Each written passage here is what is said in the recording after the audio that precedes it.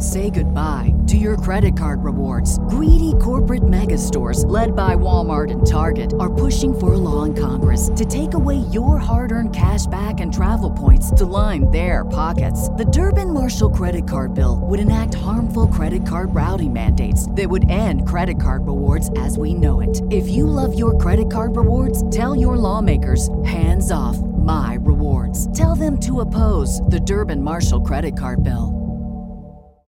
As humans, we're naturally driven by the search for better. But when it comes to hiring, the best way to search for a candidate isn't to search at all. Don't search, match with Indeed. When I was looking to hire someone, it was so slow and overwhelming. I wish I had used Indeed. If you need to hire, you need Indeed. Indeed is your matching and hiring platform with over 350 million global monthly visitors, according to Indeed data, and a matching engine that helps you find quality candidates fast. Ditch the busy work. Use Indeed for scheduling, screening, and messaging so you can connect with candidates faster. And Indeed doesn't just help you hire faster. 93% of employers agree Indeed delivers the highest quality matches compared to other job sites, according to a recent Indeed survey. And listeners of this show will get a $75 sponsored job credit to get your jobs more visibility at Indeed.com/podcast. That's Indeed.com/podcast. Terms and conditions apply.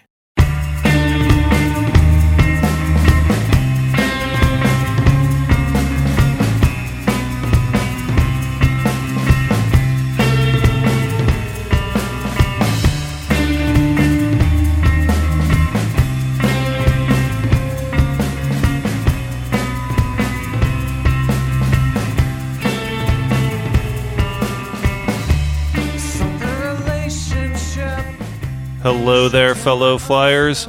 Welcome to the Plane Crash Podcast. This is your captain of the podcast, Michael Bauer. This is episode 29 of PCPC, and for our 29th show, we're going to be taking a look at Air Canada Flight 143, a scheduled flight from Montreal, Quebec to Edmonton, Alberta on the evening of July 23rd, 1983. We have a surprise interview coming up later in the show that I'm sure you're all going to want to stick around for and listen to.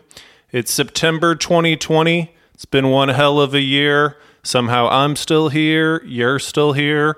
Tess is still here. There's still air to breathe for now. I think we all deserve a little pat on the back for sticking it out through this storm of a year. You know who else deserves a little pat on the back? The PCPC Patreon crew. Thank you all so much for your support of the podcast. We just had our first captain sign up this month. A special shout out and thank you to Michael L. You keep this little show afloat, and we appreciate it. We just had a round of nominations for a future episode on Patreon. We followed that up with a week of voting, and the winner is Lauda Air Flight 004, so you can all be expecting a future episode on that incident. If you like PCPC and want to give us a little tip, a small display of your approval in the form of financial support, please visit patreon.com/planecrashpod, where you can sign up for as little as $1 a month. That's patreon.com/planecrashpod. You get access to episode preview videos, a download of the full theme song to PCPC, and you also get the knowledge that you're a part of this podcast. You help keep it around. Thanks again to everyone that's been helping out. Today on the show, we are joined by a world-class treehouse builder and dedicated unicyclist, Miss Tess Andrade. Tess, how are you doing in September 2020? I'm doing great, Michael, and I've never met a unicycle I didn't like. You seem like the unicycle type. Any movies or TV shows that we just have to see that you've been watching during quarantine? Ooh, good question. Well, I have been absolutely addicted to The Vow on HBO Max. It's a documentary series about a cult. I'm not going to give anything away. You just have to watch it. That sounds interesting. I haven't heard of it. I'll have to check it out. I just watched Young Frankenstein for the first time, and I watched Alfred Hitchcock's Suspicion, which I also thought was quite good. Yes, I love Hitchcock, as you know. Yeah, it's pretty great. Well, a few months ago, I asked you if you could go anywhere once this pandemic settles down, where would you want to go? And you answered, to visit my mom on the East Coast. Yes, and now that you've done that, I ask you yet again, if tomorrow is safe to travel, world's relatively normal again, where's the first place you'd like to travel to? Well, Michael, I would say, given the current times and the current climate, I would really love some kind of tropical beach vacation. So anywhere from Hawaii to Tahiti, to the Caribbean, any of those would do, but somewhere very relaxing and escapist. Well, Tess, I don't think you're alone in feeling that. Over the past few episodes, we've been keeping an eye on the number of airline passengers that TSA is reported to have screened at airports across the country. And on the Friday of Labor Day weekend, TSA said 968,673 passengers were screened for travel. On the same day in 2019, almost 2.2 million passengers were screened. So things are still far from back to normal, but hey, almost 1 million people traveled by air in the U.S. on September 4th. That's 44% of what travel was in 2019, but almost 11 times busier than things were in March or April of this year. So it seems as we all get used to living in this new post-pandemic world, people are inching out of their comfort zones and taking again to the friendly skies. Can you relate to these passengers? Have you been loosening up some of your personal restrictions and trying to enjoy life while still taking reasonable precautions? Yeah, I can totally relate to these passengers. I think that I have been relaxing a little bit, and I'm learning that as long as you are careful, take a lot of precautions, and use testing to your advantage, there are ways to see people and still have a social life while practicing social distancing and protecting yourself and your family. Yeah, it sounds like you're finding a balance. I feel like I'm almost at a point where I would be comfortable getting on a plane. You know, I don't want to go out of my way to do it. I'm not excited about it, but I definitely don't feel the fear that I felt in March or April, for better or for worse. Yeah, I definitely would consider taking a flight at this point. I do know a few people who have done it. I don't know if I'd do a trip to Australia anytime soon, but a quick trip to New York? Sure, why not? Well, we'll keep an eye on more numbers as they come in. Once again, today's show is sponsored by everyone's favorite online counseling service, BetterHelp. What is BetterHelp? BetterHelp is to therapy what Uber is to car rides. It's 21st century counseling. With BetterHelp, you can see a therapist from the comfort of your own home at a time that works for you and fits in your schedule. No more driving across town, no more looking for parking, no more trying to squeeze in an appointment between 9 to 5 on a weekday. With BetterHelp, it's therapy made easy. Speak with a certified counselor over video chat once a week and message your therapist 24 hours a day through their website. To learn more, go to betterhelp.com/planecrashpod. That's betterhelp.com/planecrashpod. And thanks to BetterHelp for sponsoring the show. Thanks, BetterHelp. I like to mention at the start of every episode that I'm not an aviation expert by any means. I've noticed over the course of my life that whenever I'm flying in a plane, I feel much more tense and nervous than the passengers around me seem to be feeling. We thought that doing a podcast on plane incidents would force us to learn more about how planes work and how these accidents from the past led to modifications which made air travel safer for us today. We realized that the human beings that were injured or died in these incidents are somebody's family member or friend. We never want to be insensitive when speaking about these events. We just find these accidents to be interesting, and we find it worth discussing how they contributed to building the safe mode of transportation that we all enjoy in the present day. Tess, you ready to get started on Flight 143? Let's get started, Michael. Air Canada Flight 143 was a scheduled flight from Montreal International Airport to Edmonton International Airport, with a brief stopover in Ottawa on the evening of Saturday, July 23, 1983. The plane was a Boeing 767-233. The 767 was developed by Boeing in the mid-1970s as a replacement for the Boeing 707 and other older, less fuel-efficient jetliners. In the early 1970s, Boeing had just brought its massive and iconic 747 to the market, and they decided for their next move, they wanted to develop a plane that was smaller than the 747 that they had just released, but larger than the 707 that it would be replacing. The width of the 767 fuselage would be 16.5 feet, right between the width of the 747 and 707. Originally, the plan for the 767 was to be a short takeoff and landing plane that they would market to airlines looking to service smaller airports with shorter runways.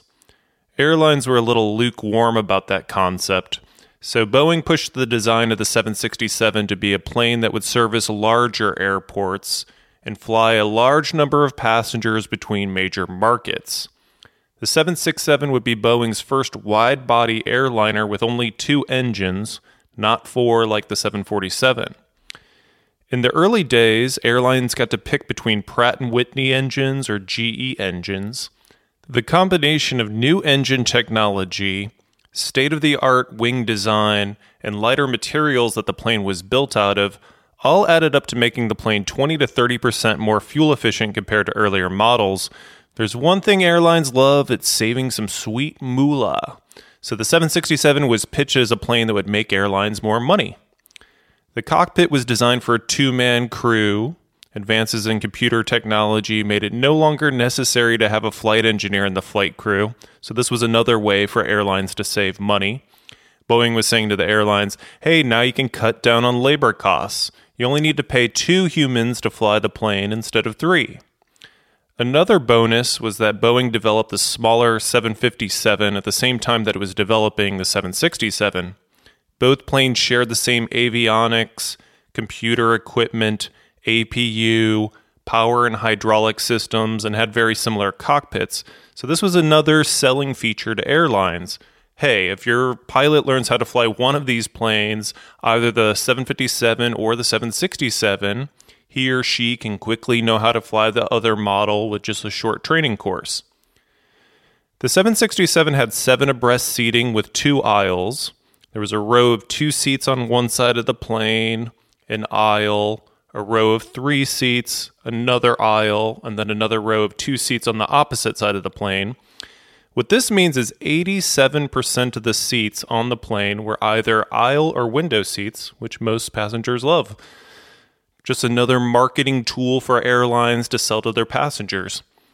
The Boeing 767-200 had a passenger capacity around 216 and a range of 3,900 nautical miles. On July 14, 1978, United Airlines placed the first order for 30 767s. The plane was introduced to the commercial market with United Airlines as well. That first flight took passengers from Chicago to Denver on September 8, 1982. As of right now, in September 2020, 1,279 767s have been ordered over the last 42 years. The plane used for Flight 143 was delivered to Air Canada on March 30th, 1983, just shy of 4 months before the incident. The plane had only 150 flight hours as of July 1983, so it was essentially a brand new plane. It was the 47th 767 to come off the Boeing production line. Air Canada had recently ordered 12 767s, and in late July 1983, 4 of the 12 had been delivered and were part of the Air Canada fleet. The captain of Flight 143 was Captain Bob Pearson. Captain Pearson was 48 years old at the time of the incident. He was born in Montreal and spent his childhood in Sainte-Anne-de-Bellevue in Quebec, Canada. Captain Pearson had over 15,000 flight hours, so he had a lot of flying under his belt. He was a quite experienced pilot. The first officer for Flight 143 was First Officer Maurice Quintal. First Officer Quintal was 36 years old at the time of the incident. A former pilot in the Royal Canadian Air Force, First Officer Quintal had amassed over 7,000 flight hours prior to Flight 143. There were 6 flight attendants, the cockpit crew of 2, and 61 passengers on Flight 143, for a total of 69 human beings on board. Again, Air Canada Flight 143 was a scheduled flight originating in Montreal. The plan was to take off in the late afternoon from Montreal, fly to the southwest for a short 35-minute flight to Ottawa. Ottawa is around 100 miles to the southwest of Montreal. Then Flight 143 would continue on from Ottawa for the second leg of the flight, flying to the northwest for about a 4-hour journey over central Canada, ending up in Edmonton, Alberta later that night.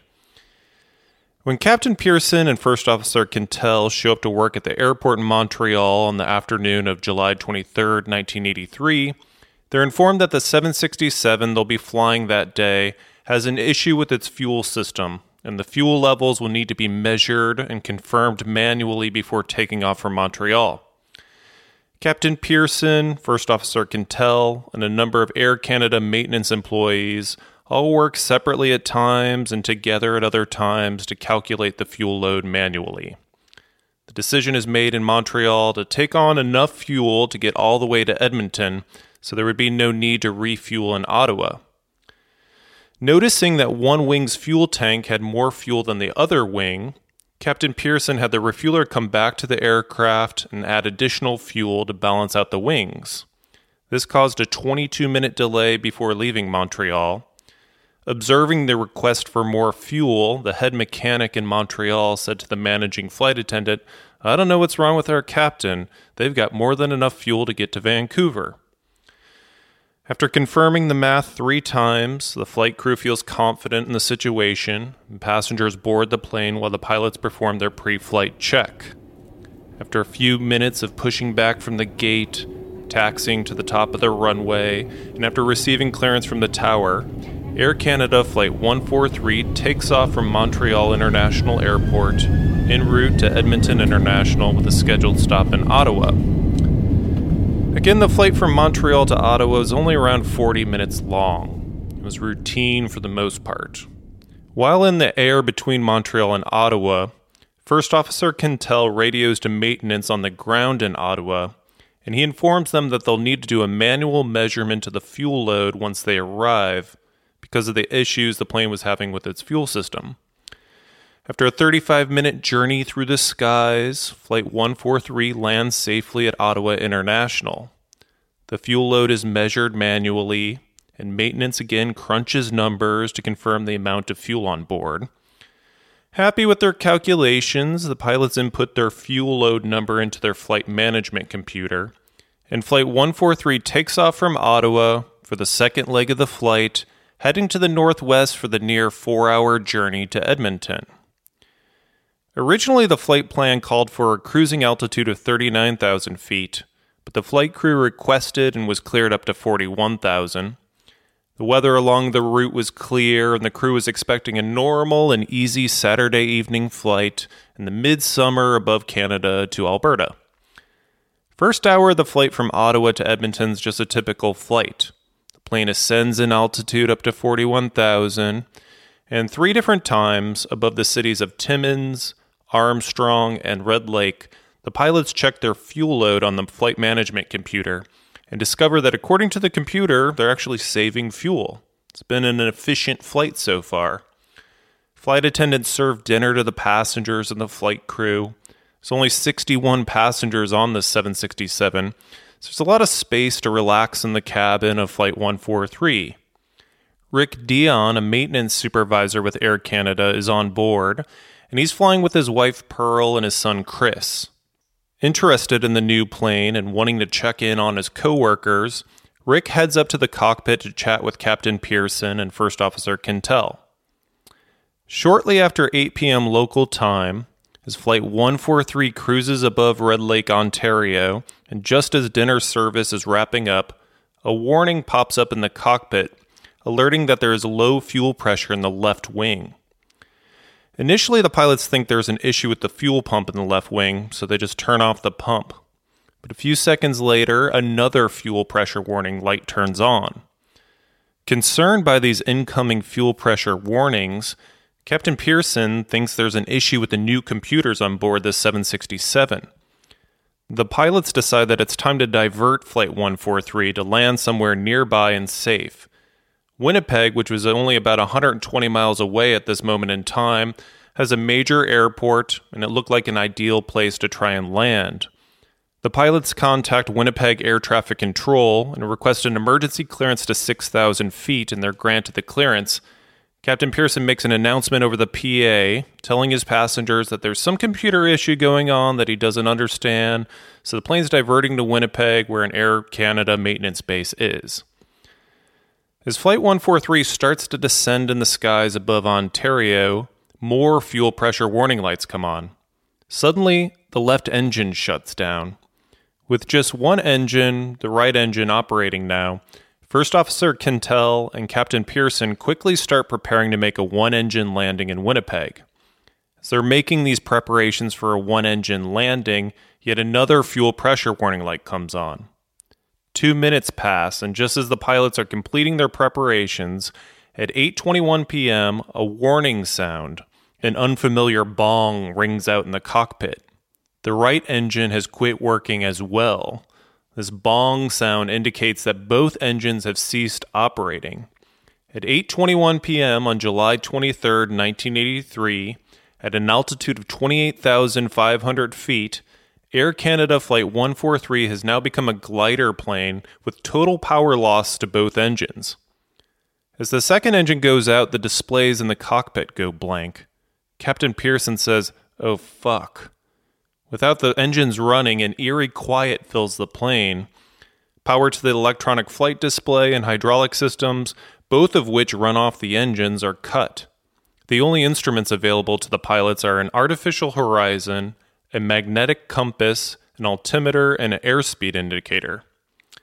With both engines failing, the ram air turbine drops down near where the right landing gear is stored. The ram air turbine provides minimal power to control surfaces in case of total engine failure.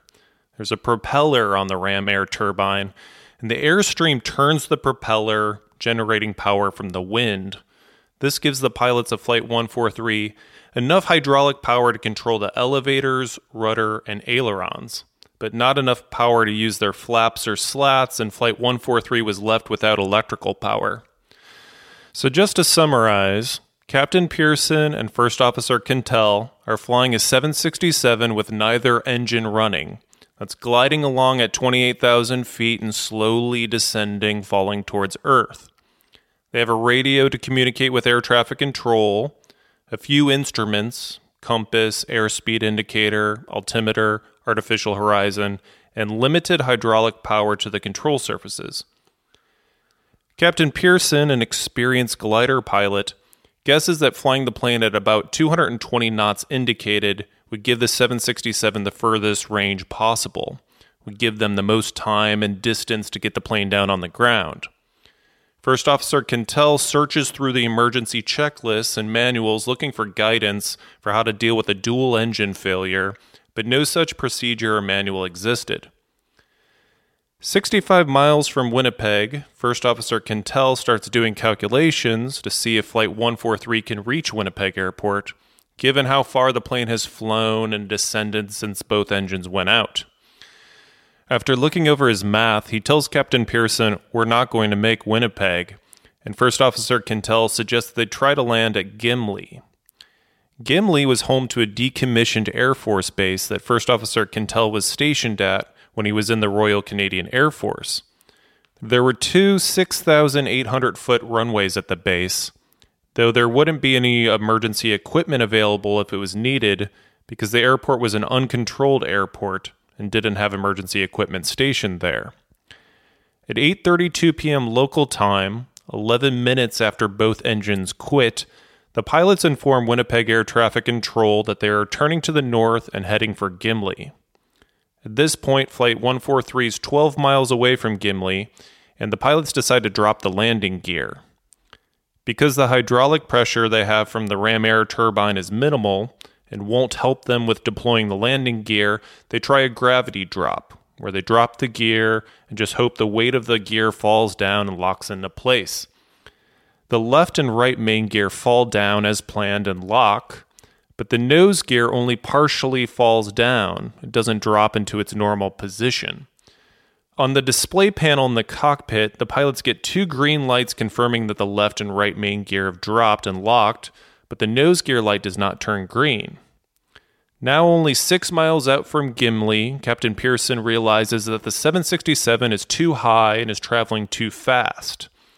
If this plane can touch down on the runway, he's not going to have spoilers, reverse thrust from the engines, or anti-skid systems to help slow down and avoid overrunning the runway.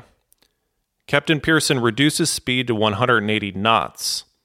The pilots briefly considered doing a 360-degree turn, just to lose some altitude and get lower for their landing, but they decide that if they do that 360-degree turn, they might not make the runway. They didn't have enough altitude to glide through a 360 turn, so instead, Captain Pearson puts the plane into a side slip. He turns his control column or yoke to the right, and at the same moment slams his left foot on the rudder pedal. The 767 drops quickly, shedding altitude, but doesn't pick up speed, which is exactly what Captain Pearson wants. To get the plane lower to the ground, but not dive down and pick up a bunch of speed when he doesn't have reverse thrust to rely on for slowing during the landing. The maneuver is quite disorienting for passengers. On the left side of the plane, passengers look out the window and see a golf course below. And on the right side of the plane, passengers look out their window and see nothing but sky. Also, the plane's headed in one direction, moving ever closer to the airport in Gimli, but is in this sideways position, sideways relative to the direction the plane is going in. This pushing of the plane sideways into oncoming air accomplishes the mission of shedding altitude without picking up speed, but the one thing that's giving pilots power and subsequently some control, the ram air turbine, slows down because the airflow isn't moving the turbine as quickly due to this side slip. First Officer Quintel tries to use a backup system to get the nose gear to drop fully and lock into place, but is unsuccessful in getting the nose gear into locked position. So at this point, let's do a little summary. Flight 143 is a few thousand feet off the ground, no engines running, limited controls, instrument panels blank, nose landing gear hasn't locked into place, the plane is engaged in this disorienting side slip maneuver, which is helping them get closer to the Earth without picking up speed. But the one thing that's been giving them some control of the control surfaces, the ram air turbine, is slowing down, and Captain Pearson doesn't know if he's going to have enough power to pull the left wing of his 767 back up and position the aircraft properly for a landing. So it's not exactly a cakewalk that these pilots are dealing with at the moment. Luckily, Captain Pearson's able to level out the plane's wings as it approaches runway 32 left at Gimli Airport.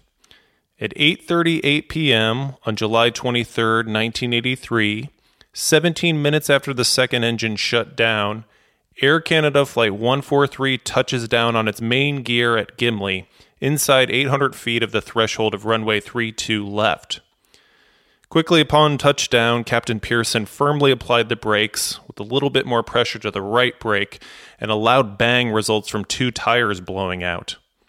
Looking ahead out their forward windscreen, First Officer Quintel and Captain Pearson are shocked to see two boys riding bicycles 1,000 feet ahead of them on the runway. No one at Winnipeg Air Traffic Control, nor Captain Pearson or First Officer Quintel, knew that runway 32 left at Gimli Airport had been partially converted into a part of a racing park. One portion of Gimli Airport had a go-kart track. Runway 32 left had a section for drag racing with a guardrail running down the middle of it. There was a road racing course as well. Families in a sports car club are camping for the weekend on the other end of the runway. There's tents, cars, camper vans, people hanging out barbecuing, and suddenly this massive Air Canada 767 that wasn't making a whole lot of noise because the engines were off, comes barreling down the runway for a landing to the shock and surprise of all these families just hanging out and barbecuing on a Saturday night. Everyone hears the two tires blow out on landing, then Captain Pearson puts the nose of the plane down, and the nose gear, that was never locked in place, collapses. Flight 143 is humming along at 200 miles an hour while the nose of the plane scrapes against the concrete. Sparks are flying as the metal from the nose of the plane and the right engine drag along the runway. Captain Pearson steers the plane by varying pressure to the brakes on the two main landing gears. The two boys on bicycles pedal for their lives as campers quickly hop in their cars to get them off the runway. Fortunately, the guardrail in the middle of the runway for the drag racing strip causes a little extra friction and helps out a little bit to slow down the heavy 767 as it skids along runway 32 left. Finally, 3,000 feet after initial touchdown, Air Canada Flight 143 comes to a rest about 100 feet away from the families camping for the weekend at Gimli Airport. Insulation between the inner and outer fuselage skin towards the front of the aircraft caught on fire. So once Flight 143 came to a stop, there was smoke accumulating in the cockpit in front of the plane. Campers ran to the plane with fire extinguishers to try and aid in putting out the flames. Some of our PCPC listeners will remember from a previous episode on Air Canada Flight 797 from June 2nd, 1983, a fire broke out on board that flight, leading to the deaths of 23 human beings. Flight 797 was only a month and a half before Flight 143, so this was fresh in everyone's minds on board Flight 143. Because of the smoke and fear of a similar devastating fire, an emergency evacuation was ordered.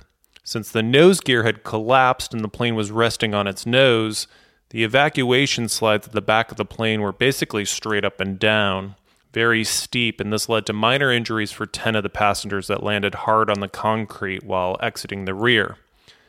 All 69 human beings on board Flight 143 survived the incident that has gone on to be known as the story of the Gimli glider.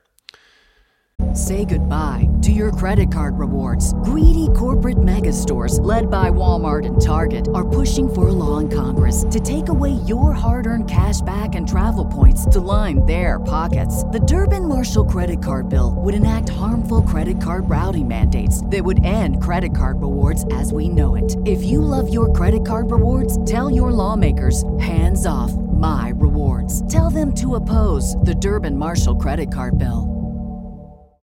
As humans, we're naturally driven by the search for better. But when it comes to hiring, the best way to search for a candidate isn't to search at all. Don't search, match with Indeed. When I was looking to hire someone, it was so slow and overwhelming. I wish I had used Indeed. If you need to hire, you need Indeed. Indeed is your matching and hiring platform with over 350 million global monthly visitors, according to Indeed data, and a matching engine that helps you find quality candidates fast. Ditch the busy work. Use Indeed for scheduling, screening, and messaging so you can connect with candidates faster. And Indeed doesn't just help you hire faster. 93% of employers agree Indeed delivers the highest quality matches compared to other job sites, according to a recent Indeed survey. And listeners of this show will get a $75 sponsored job credit to get your jobs more visibility at Indeed.com/podcast. That's Indeed.com/podcast. Terms and conditions apply. So now we have to ask, what happened? How did this brand new Boeing 767 have both engines go out at 28,500 feet? Luckily, thanks to Captain Pearson's ability to glide the plane under stressful circumstances to a safe landing, everyone walked away from the incident relatively unscathed. But how did Flight 143 get in that dangerous position to begin with? Well, as we mentioned at the top of the show, the plane was delivered to Air Canada on March 30th, 1983. So it had only been in service for less than 4 months. It was basically a brand new plane. It only had around 150 flight hours. When investigators took a look at the plane's brief history, they discovered that this plane had had some issues over the preceding weeks. 18 days earlier, on July 5th, the plane was in Edmonton, and an Air Canada aircraft technician named Konrad Yaremko was performing a test on the plane's fuel quantity processor. The processor is located below the floor of the plane, just behind the cockpit. It has 2 channels for redundancy, and this processor feeds information to the fuel gauges in the cockpit, where the pilots can observe how much fuel is in each of the 3 fuel tanks on the plane, the left, right, and center fuel tanks. Well, Boeing sends out a notice that they've been getting reports of issues with the fuel quantity indication systems on 767s, so the technician in Edmonton, Yaremko, decides he's going to test out both Channel 1 and Channel 2 on the processor to make sure everything's working correctly. When Yaremko turns off power to Channel 1, so only power is going to Channel 2, all the fuel gauges in the cockpit go blank. This isn't supposed to happen. So he does the reverse and cuts power to Channel 2, gives power to Channel 1, and voila, the fuel gauges pop back up. Yaremko notifies Maintenance Central for Air Canada that this processor needs to be checked out because it appears that Channel 2 is having some issues. The plane flies to Toronto, the processor is reset, and it seemed as though there wasn't an issue anymore. 9 days later, on July 14th, this plane flew from Toronto to San Francisco, and in the middle of that flight, all the fuel gauges go blank. Once the plane gets on the ground in San Francisco, technicians pull the processor out with the intention of replacing it, but before they get a new processor, they just reinstall the same one they had just pulled out and discover that everything's working normally again. The plane flies back to Toronto. The processor yet again is tested and no issues found with it. Next, on July 22nd, 1 day prior to Flight 143, our friend and technician Konrad Yaremko in Edmonton encounters the plane again. Processor was being tested, and he found that when channel 1 was turned off and channel 2 was given power, the fuel gauges in the cockpit went blank. He reset the processor and it failed. He did a test on channel 2 and it failed. In the previous instances, the processor was fiddled with, tested, and seemed to go back to working properly, but that wasn't the case this time. So Yaremko knew that there was a problem that needed to be addressed. He requested a replacement processor, but there wasn't one available. So he turned off and put a piece of yellow tape on the circuit breaker to channel 2 with inoperative written on it. He also put another piece of yellow tape by the fuel gauges and wrote "See logbook" on it. In the logbook, Yaremko writes, "Service check, found fuel quantity indication blank, channel 2 at fault, fuel quantity 2 circuit breaker pulled and tagged, fuel drip required prior to departure, see MEL 28-41-2. MEL stands for Minimum Equipment List, which is a list of different systems and parts of a plane that must be operational to a minimum level for a plane to legally fly. This list is certified by the FAA. The Minimum Equipment List allows for some wiggle room if a plane's having some minor issues.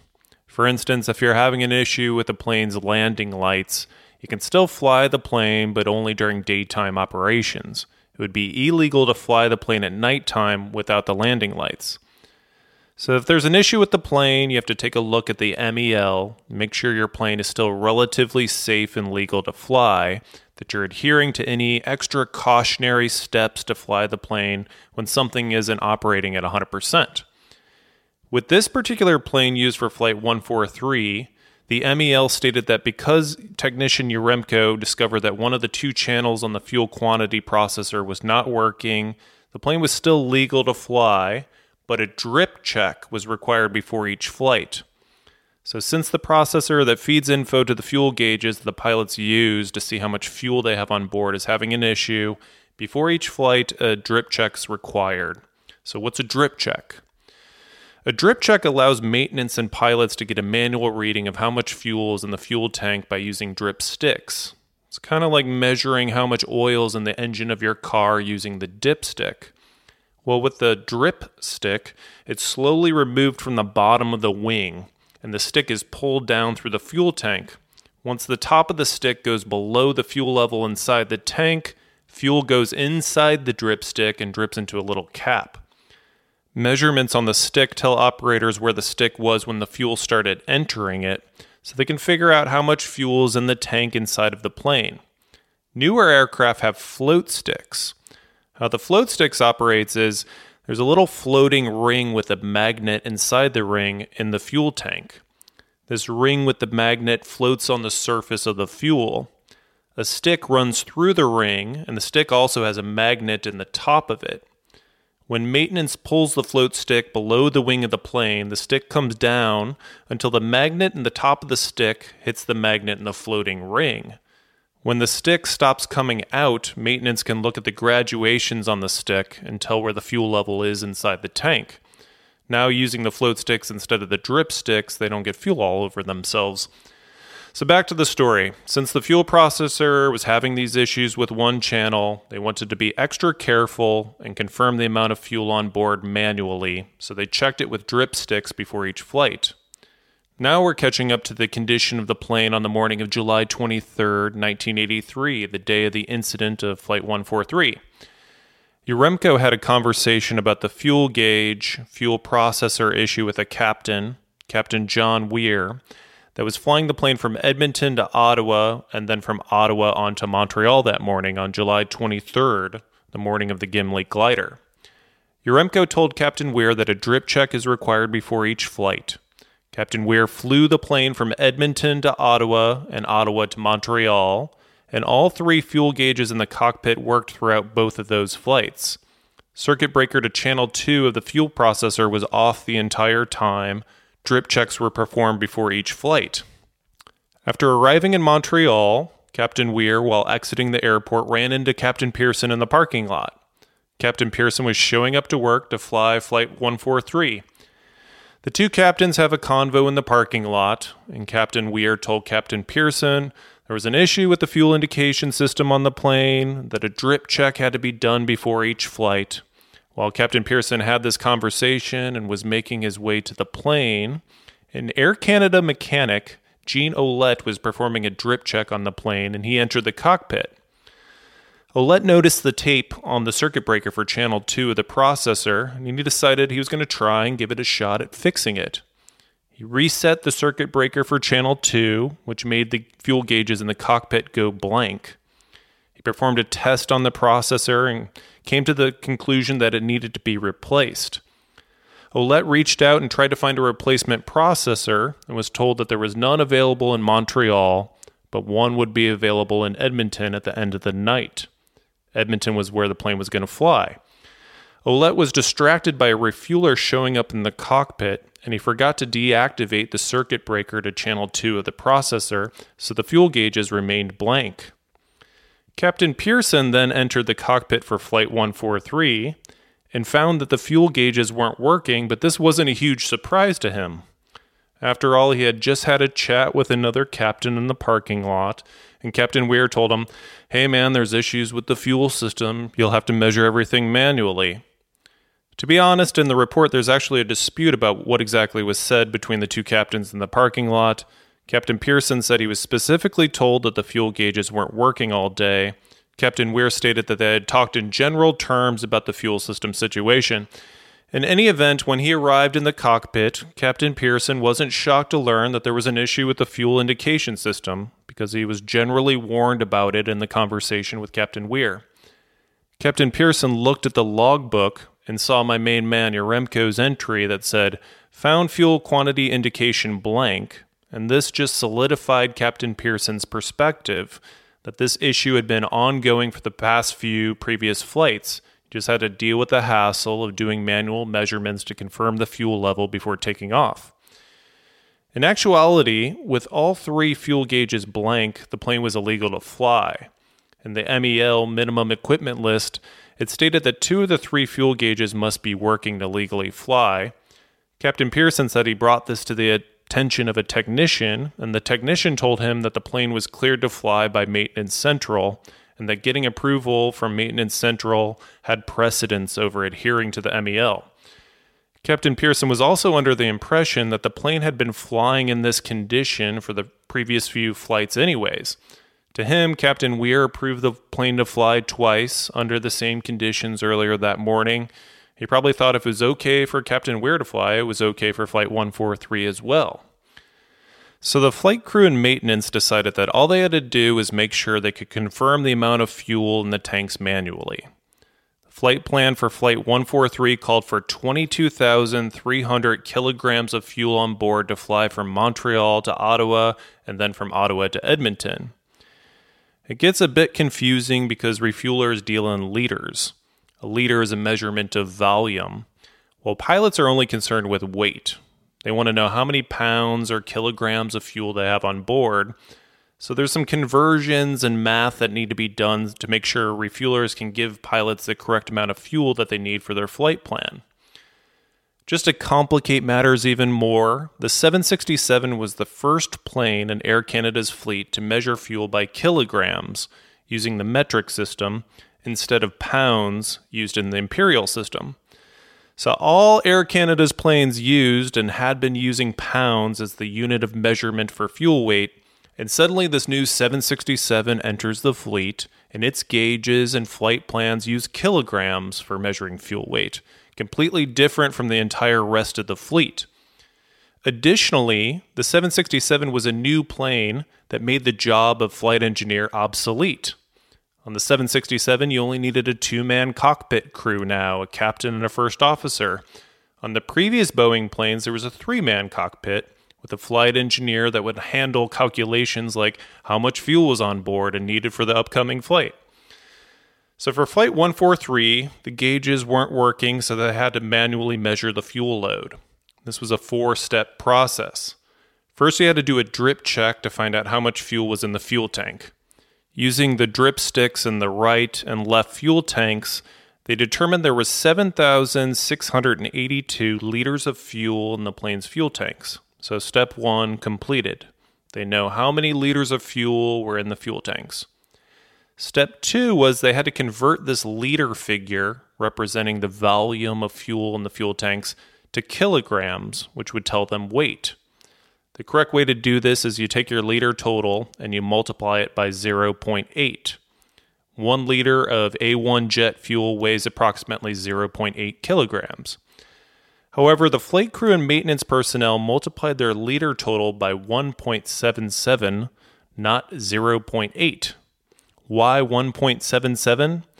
Well, 1 liter of A1 jet fuel weighs 1.77 pounds.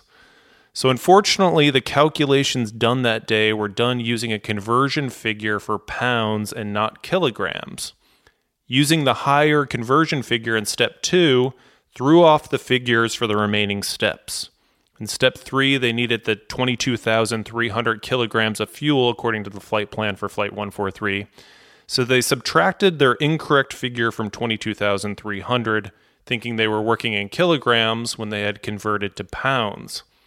The last step, step 4, was to take the difference between step 3, the difference between how much fuel the flight plan called for and how much fuel was already on board, and convert it back to liters. This figure would be how much fuel was needed to pump into the tanks to get what the flight plan called for.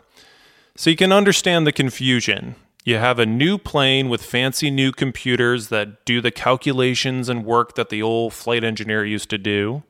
Then a problem arises with these fancy new systems, and suddenly the one guy you'd want around to do the math, the flight engineer, is nowhere to be found. So pilots and maintenance personnel have to start crunching numbers, doing tasks they weren't trained to do, didn't have to do all that regularly. No one knows whose responsibility it is to perform this task, so they're all trying to chip in the best they can. Also, this new plane in the Air Canada fleet uses kilograms when the entire rest of the fleet uses pounds for measuring fuel weight. An incorrect conversion figure gets inserted into the math, and suddenly the fuel tank is short 15,000 liters of jet fuel from what they needed to get to Edmonton.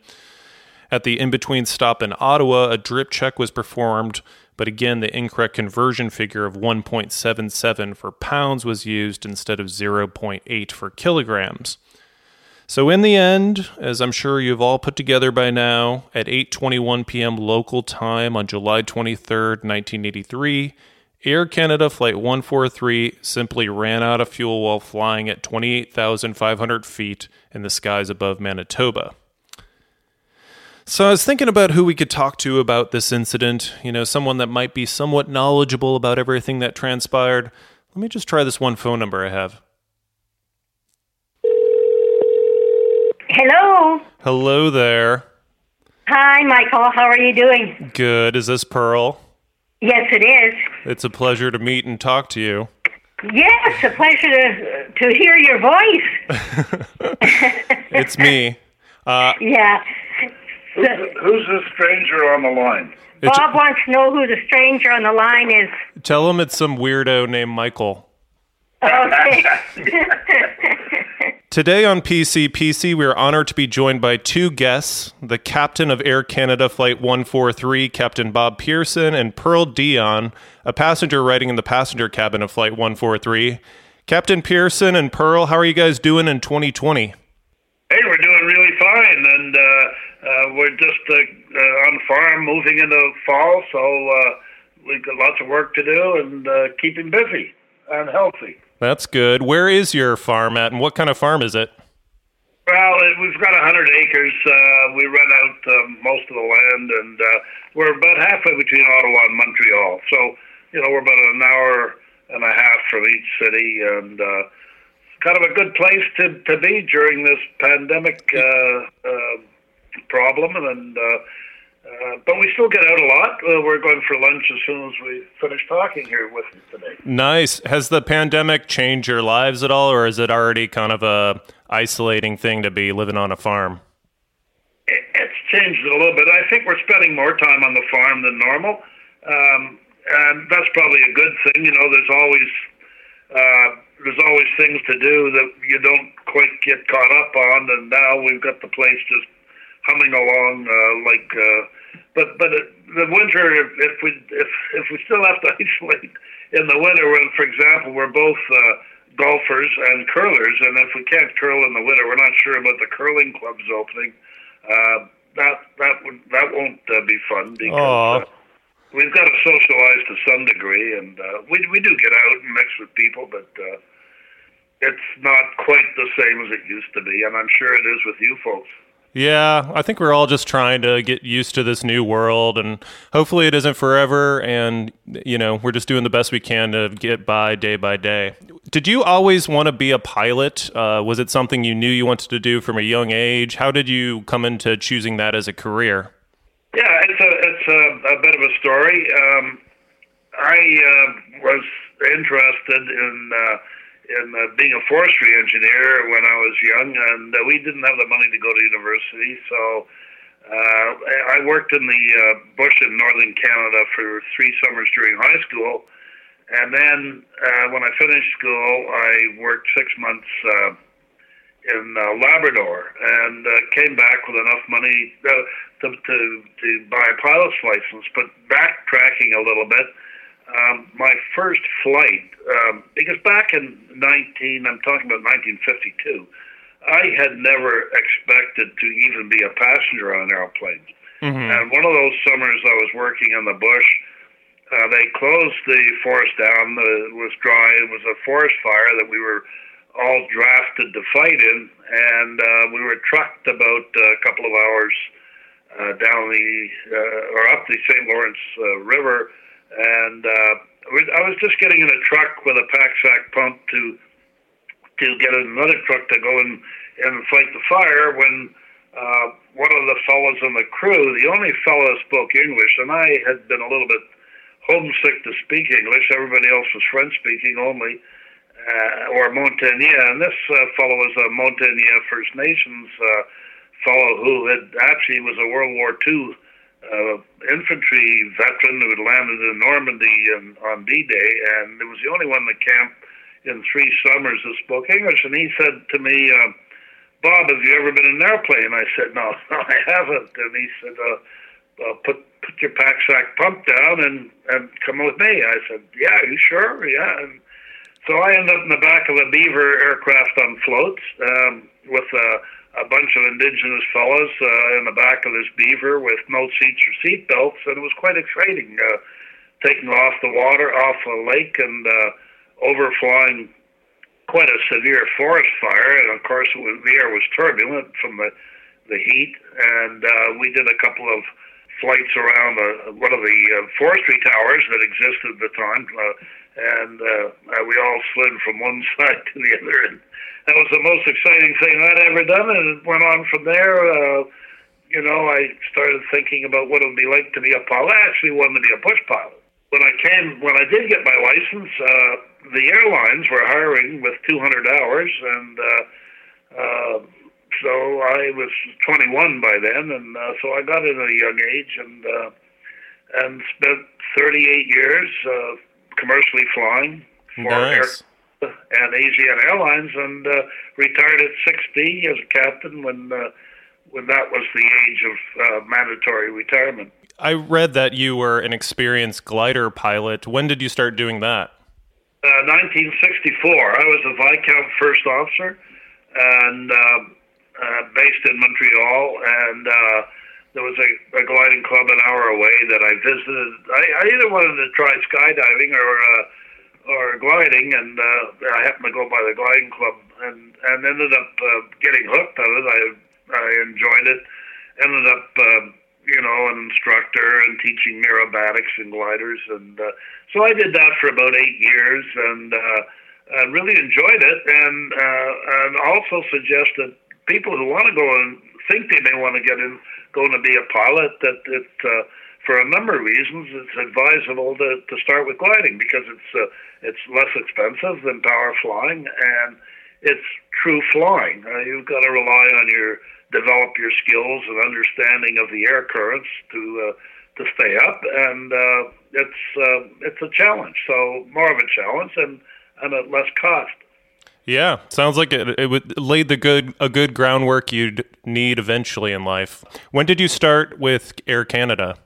Okay, I started with the airline was called Transcanada Airlines back in 1957, spring of 1957, and I started as a DC-3 first officer. Flew that for about a year. Got on the Vickers Viscount for 5 years, the Douglas DC-9, DC-8, and I got promoted to captain on the Vickers Viscount in 1967. Did you have any favorite plane you flew during your commercial career? Is there one plane you liked more than the other ones?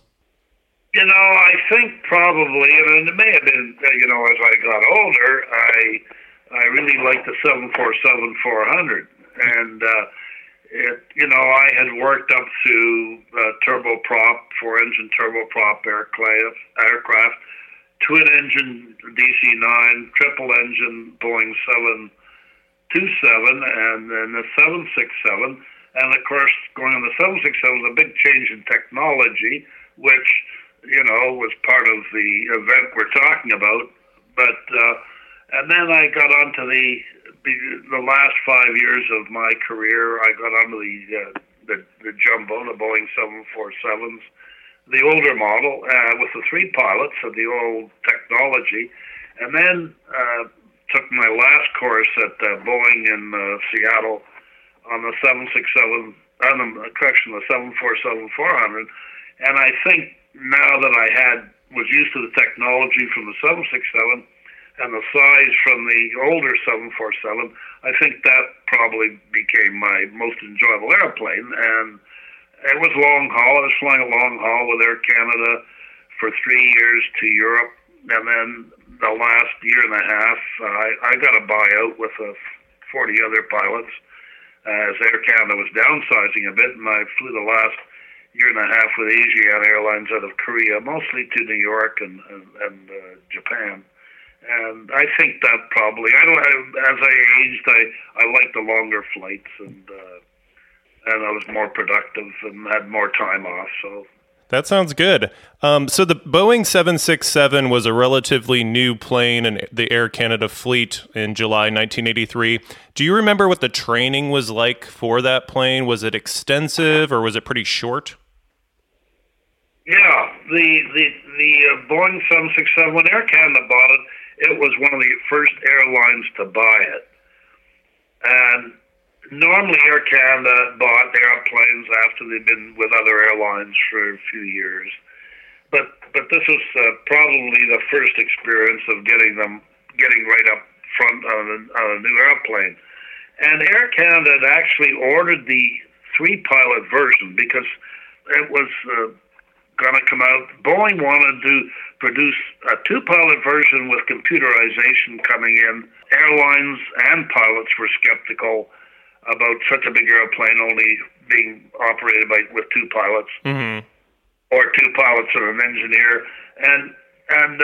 So the U.S. government struck a task force that researched and determined that Boeing could build this 767 with 2 pilots if they could either automate or have ground staff perform the second officer or flight engineer's tasks, so that no more pressure would be or workload would be put on the remaining 2 pilots. That makes sense.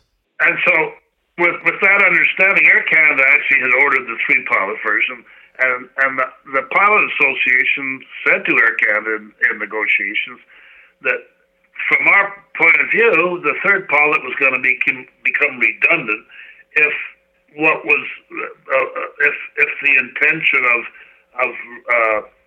not giving the captain and first officer any more tasks. So we told the airline that we would fly it with 2 pilots and maybe carry a third just during the introduction period, and so Air Canada changed its order from 3 to 2 pilots. Yeah.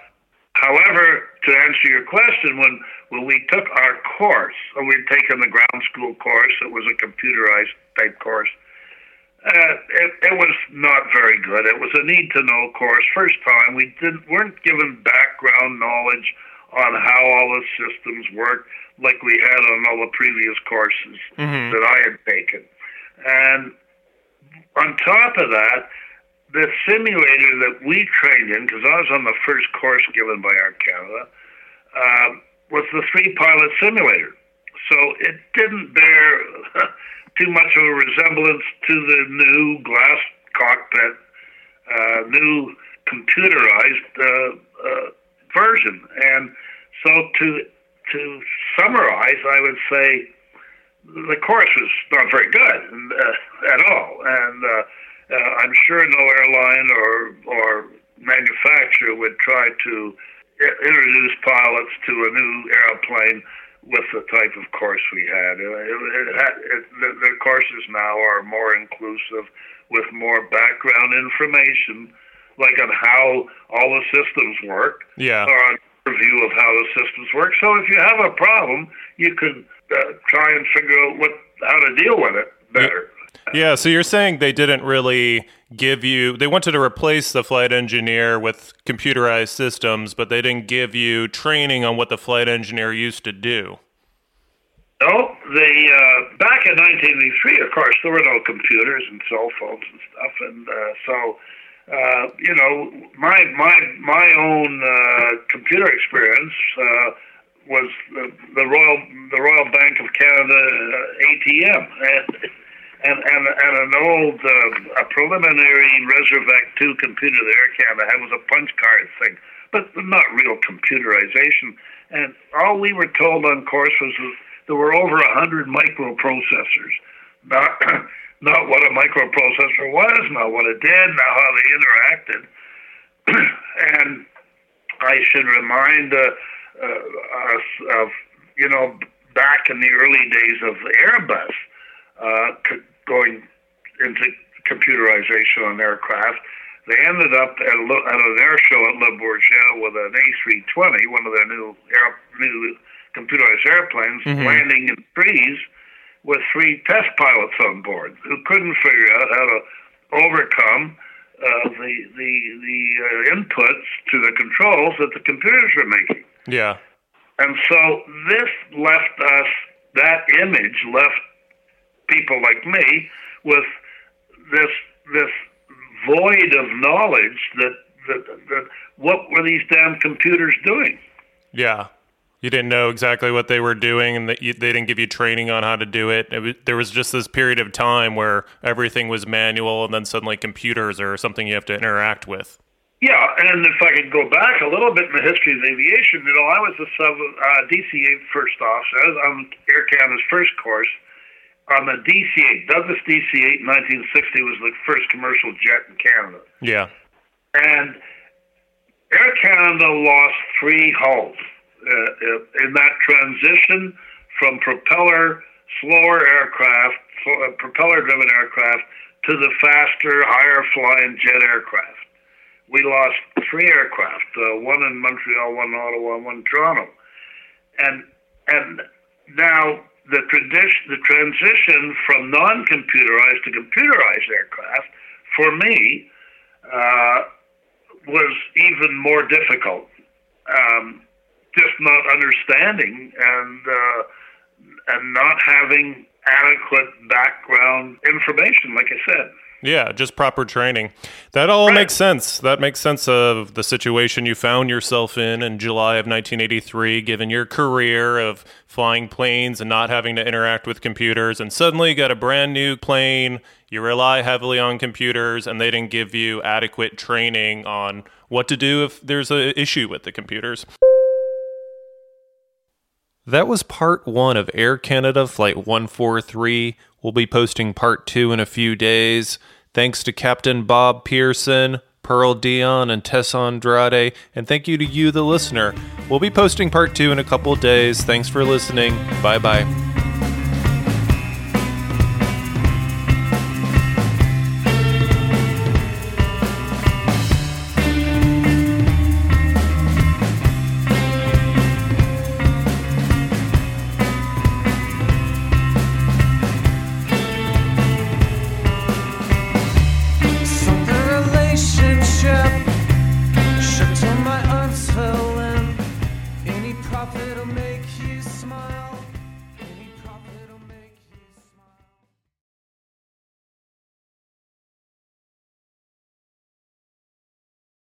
Say goodbye to your credit card rewards. Greedy corporate mega stores, led by Walmart and Target, are pushing for a law in Congress to take away your hard-earned cash back and travel points to line their pockets. The Durbin-Marshall credit card bill would enact harmful credit card routing mandates that would end credit card rewards as we know it. If you love your credit card rewards, tell your lawmakers, hands off my rewards. Tell them to oppose the Durbin-Marshall credit card bill.